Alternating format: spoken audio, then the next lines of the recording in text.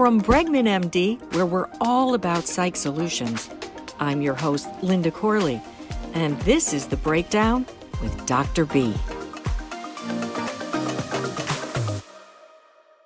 Dr. Bregman, remember during the pandemic, we spent so many podcasts sort of predicting what the lasting impact of COVID and people being in shutdown, lockdown, the effect it would have on our psyche. What would it do to children that were not going to school socially, babies that were going through milestones but weren't being socialized? I mean, the list is endless. And you always said, well, wait till the research is out. And that, of course, takes time. So I looked at some research, and the World Bank, for instance, estimates that before the pandemic, more than half of students in low and middle income countries were living in learning poverty. That means unable to read and understand a simple text by the age of 10. And that number may rise as high as 70% due to pandemic-related school disruptions. What do you think of that statistic, Dr. B? There is a pandemic part that has to do with learning issues, emotional issues after the pandemic. What happens when you lock people up, especially kids, young kids, long time? So, Dr. B, we had talked about this a year ago about what's going to happen to our children. Are you seeing any type of disruption socially in children? What are your parents saying? Well, Linda, I see the kids that, they're really just not even functional. So what I'm seeing is there's a large percentage of kids that are seeing me that have developed all kinds of psychological disorders post-pandemic, and I'll elucidate and talk about them more a little bit after we talk to our expert. We can talk about statistics all day. We need to talk to someone who is actually on the ground seeing what you predicted. So I want to introduce Anna. She's a vice principal of a K through 12 school in Dade County. Thank you for joining us, Anna. How are you today? I'm good. Thank you for having me. So just let's go back a little. The pandemic happened. What was the protocol in your school when the state of Florida said it's now lockdown?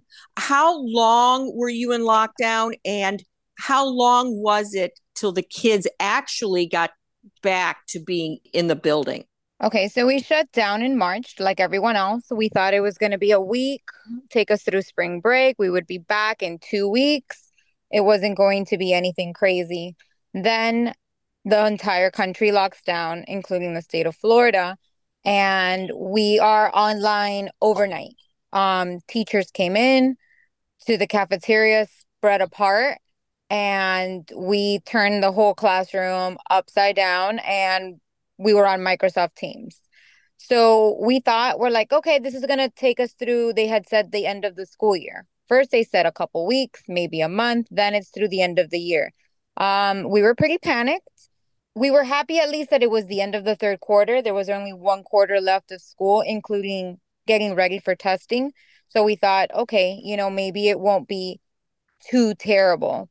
Then when the summer hit, they said, we're going to give the option of staying virtual. Well, first, we're going to open virtually. We have to open virtually everything. Nobody can come because the cases are too high. We opened our doors. We were one of the first schools in Miami-Dade because we're a charter, and we opened in September. And then it was just the race to get kids in, because even though we opened, that doesn't mean everybody wanted to come back. So we were almost like advertising ourselves so that students would come back to school. We were able to convince a lot of parents of our youngest students that they really, really needed to be in school. Learning how to read over Zoom is not functional. Now you're explaining your challenges. What were the challenges of parents at home trying to teach their children? I mean, not all of us are equipped to be teachers, let's face it. Oh, definitely. Different challenges. Honestly, some parents were really great. Some parents did the work for the kids, which doesn't work out because when they do step foot back in the building, we're going off scores that you were receiving online and they're not true. This happened a lot with the youngest population, like kinder through second grade. It was it was begging parents, do not do the assessments or that don't count for a grade. They're just diagnostics to see where the kids are at. Do not do their work, do not do their assessments, do not help them because then one, we don't know where they really are. And two, when they do come back, we have an expectation and the kids are breaking down because they can't do the work. So that Oh, was, yeah, that was a huge, huge challenge. Then we had the other extreme where the kids are young, and they're left to a device in their room, unsupervised, with all the temptations in the world, and no one to just like from the across the room to be looking at them so that the kid knows you need to stay on the screen, not go to another screen, not grab a toy, not be distracted. So different challenges, different situations. so what are you hearing, Dr. B? I mean, you really did predict this a few years ago. Kids need like eye contact. Okay. They need to like be with people, not screens. So Anna couldn't be a totally more correct. We got to get the kids back, and the issues about infection to them were minimal. Really, it was the thing to do. But, there was a big groundswell, if we remember at that time, against having kids come back. And the kids are a consequence. We need to learn how to read. I mean, reading is absolutely imperative for growth in many, many areas. Anna, what were you seeing in terms of the emotional impact of these young children? You had mentioned frustration, but what were some other social skills that they were missing or had forgotten over that year? Well, simple things like just coming in and having a conversation with your peers. The ones that were, let's say, a little bit older, third grade was a big challenge. Having a conversation with your peers, being able to regulate emotion is a huge one. We're still dealing with that. We go from 0 to 100 very quickly. Small things are huge triggers, which usually you would see that those things would, they would escalate and they would make you feel a certain type of way, but it wouldn't take you all the way to your boiling point. So that emotional regulation is completely thrown off in a lot of the kids. Not all of them, but you just see from a school perspective the spike in situations like that. So it's almost like those are the things that you're teaching kids when they're two, when they're three. Regulate your emotions, use your words, tell me how you feel. And here we are all over again, but now you're 9. Okay. Anna, I think what you're using is the term called like emotional regression. Okay. Mm-hmm. And all their functions that they'd have at later ages, because they regress now, they're much more primitive and they can't learn, and they're not able to go to school even at this time. They're so regressed. So what I see is the product of regression, and then a lot of psychopathology in my office from regression. There's a good percentage of that. So, Dr. B, if you were a psychiatrist or psychologist in Anna's school, what would you be doing to help those kids that this is happening to? Okay. Now, the number one thing, and I'm sure Anna agrees, is we got to do more screening. Okay. So, in other words, have some really definitive screening so that we could identify the kids that are the most at risk. Maybe the kids are minimal, and put them into programs, or even have them see, psychiatrists like me if need be. I think we got to do assessment. The kids are all different. We got to see what the kids need.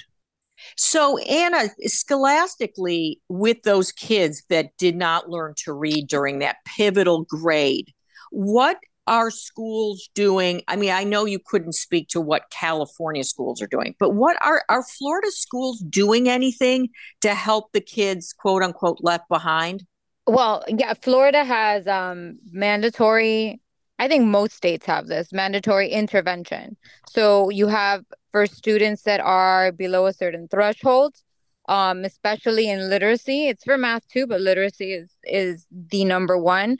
Then they're automatically put into intervention. So depending on where you ended the previous school year, you may start right away in tier two intervention. So you get pulled out 2 to 4 times a week for an hour during your special areas, which, then you miss your special area classes, but it's really the only way because the classroom teacher is already pulling you for differentiated instruction in small group. But even that, the teachers have to teach on grade level. That's the law. Like I have to teach on grade level content. So the only time to teach you below grade level content has to be in something outside of the instructional block. So we can't just carve out that time or create that time. So we use special area time. Yeah, well, I'm glad to see at least they're addressing it, but statistics will show the long-term effect, and let's hope it's just not as big and of a percentage as we're seeing now. Any last thoughts, doctor? Yeah, as I'm practicing child psychiatry, we just really need to raise awareness. A lot of the adults, thought they kind of moved on, but the kids haven't. And there is a developmental delay. We got to identify the problems and we have to address them in school and other places. Parents think that the kids will just catch up, and you can't catch up on something you didn't learn how to do. So the fundamental grades that you missed out on kinder and first grade, which are foundational reading grades, like you're learning how to read. When you get to third grade, you're reading to learn. But here in kinder through second grade, you're still learning how to read. If you miss that there's no catching up to that. You have to learn that explicitly. Phonics has to be taught explicitly. And it's very hard to do behind a mask because I have to see your little face. And it's very hard to do behind a screen. Anna, I'm telling you, this is how we all learned, and the kids missed it, okay? It has to have anybody who's listening said, well, it's going to have an effect, okay? So if we understand what we're talking about, let's get involved and have the kids get more. In other words, they need more mentoring. They need more groups. They need more socialization. And I think the parents and the schools need to be proactive in this. Mm-hmm. Any last thoughts, Anna? If you could wave a magic wand, what would you do to get all these kids back up to speed? At this point, depending on the grade level, what I would really love to see is the parents working with the school for a common goal, not against the school. We're not trying to be punitive, but sometimes when you try to raise awareness to the facts, parents get defensive, and this is not a time to be defensive. This is the situation. So we need to fix the situation. We need to get past it, but we can't ignore it, sweep it under the rug and say that it'll be gone in a year, because it won't. It's only going to get worse. And we've seen that. There's studies that show gaps just compound. And the more they compound, the harder it is for a kid to be successful. So I just want everyone to work together. And if your child has a problem and we are bringing it to your attention, it can be fixed the sooner you realize it. And instead of telling me that, no, we're wrong. No, we're not wrong. We're not wrong. They need to go see a specialist. They need to come back. We need to be able to get them the services that they need. And in order to do that, I need parents to really take the blinders off. Well said, Anna.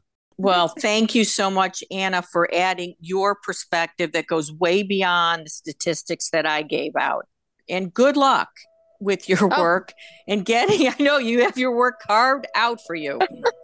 Thank you, Anna. Bye-bye. I want to thank Anna for joining us, and Dr. B, always for your great advice. If you'd like to know more about this topic, just log on to bregmanmedicalgroup.com.